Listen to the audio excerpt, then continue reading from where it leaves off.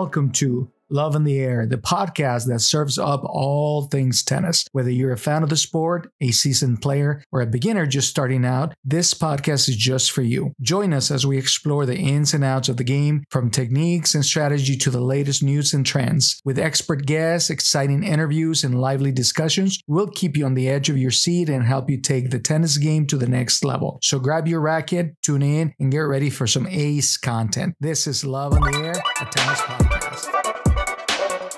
The evidence is in. Exercise your brain for mental fitness. It is the one and only way to go. So I'm going to start the podcast with the questions that are asked to me that I believe are the most important. I was recently reviewing the updated website of tennishealth.com, and I was fascinated to read how playing tennis affects the brain. To me, this is yet another incredible reason to get people to our facilities, meaning to the tennis courts, to enjoy the game.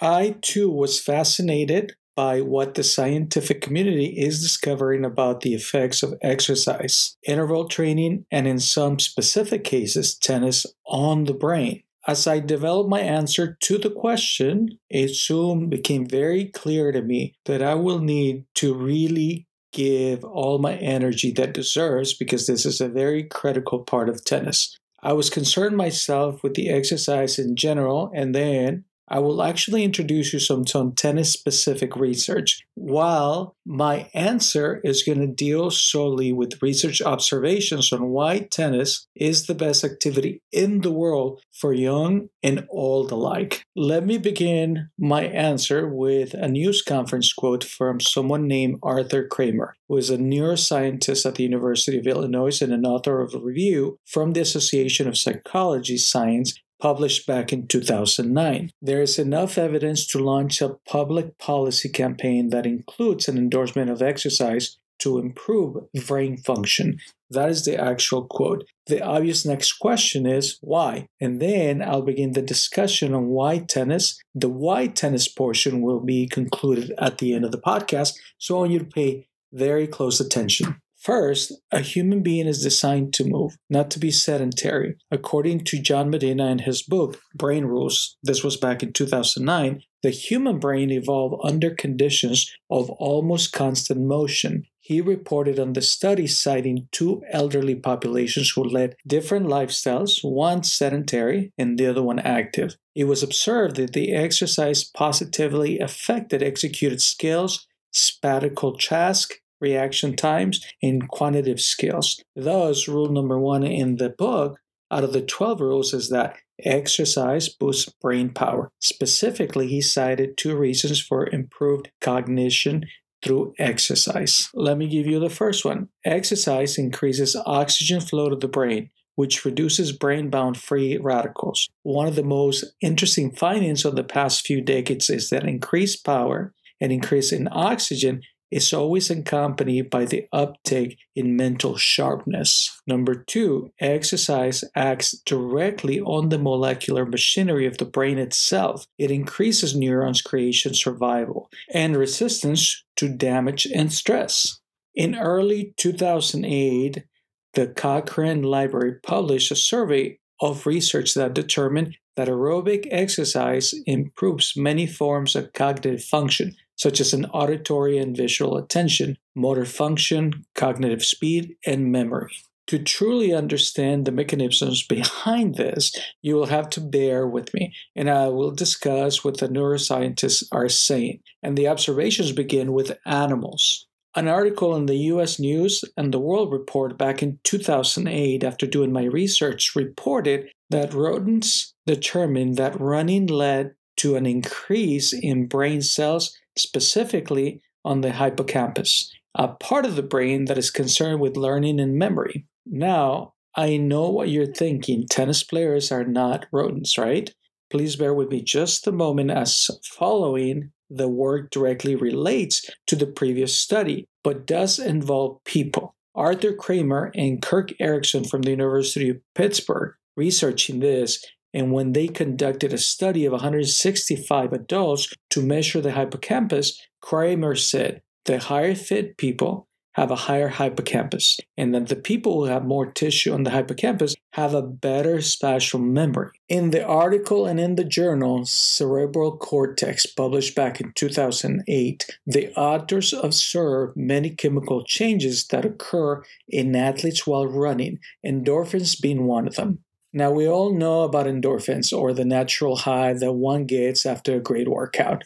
But there is much more. John Ratey from Harvard, and he was a psychiatrist and an author of a book called Spark, and himself an avid tennis player. He quoted by saying the following: endorphins are not only change occurring, so is norepinephrine, serotonin, dopamine, and brain-derived neurotrophic factors, which is called the BDNF. I am not trying to wow you with this information, but what I'm trying to explain to you that those big words mean nothing except that it's leaving a trail to exactly understand how important this is. BDNF is a very important growth factor in the brain. Some authors have actually said that it provides almost a fertilizer-like growth effect on the specific neurons of the brain, while keeping existing neurons healthy, which is like a great attribute for those of us who might want to get older and actually finer with life, like wine. Other researchers finding that aerobic exercise included increased blood flow to the brain, supposed to reduce free radicals, as well as many other growth factors, which is the FGF2, if you want to look it up, and the molecules nitric oxide, all of which support the brain growth and the resilience. What now?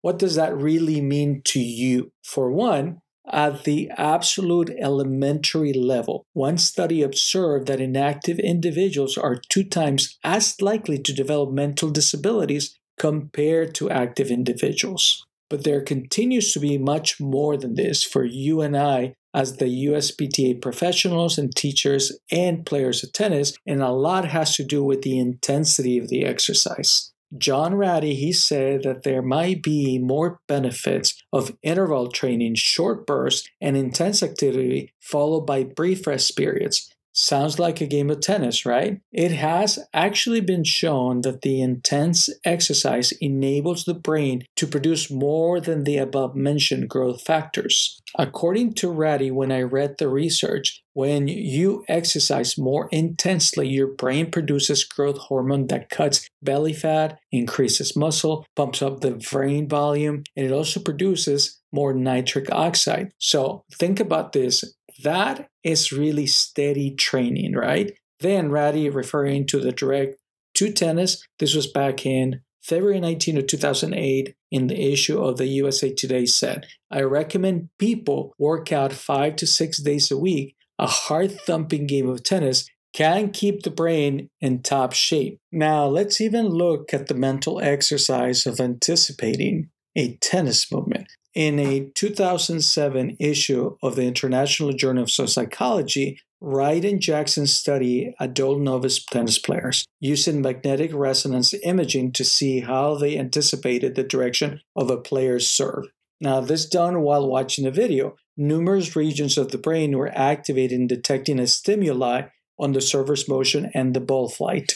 If you combine this information with the fact that the new cells are seen in the brain with exercise, it begins to become more obvious how powerful tennis can be in helping the brain grow and also keeping it healthy. And consider that in February 2008, Cerebral Cortex reported that expert tennis players experience increased corticospinal facilitation, increase in nervous system activity when mentally practicing a tennis stroke. This is what not seen by the regular naked eye. When practicing a golf swing or a table or a tennis stroke is going to give you much more than you ask for. It is one of the most amazing things you can do in your life. So to close this podcast, let me describe a research study that sounds like an episode of an award-winning TV show, House, where Dr. House always seemed to solve an unsolvable medical condition. In February of this year, an article was published in The Guardian out of the United Kingdom reporting one case study research on brain injury patients. The article was entitled Think Tennis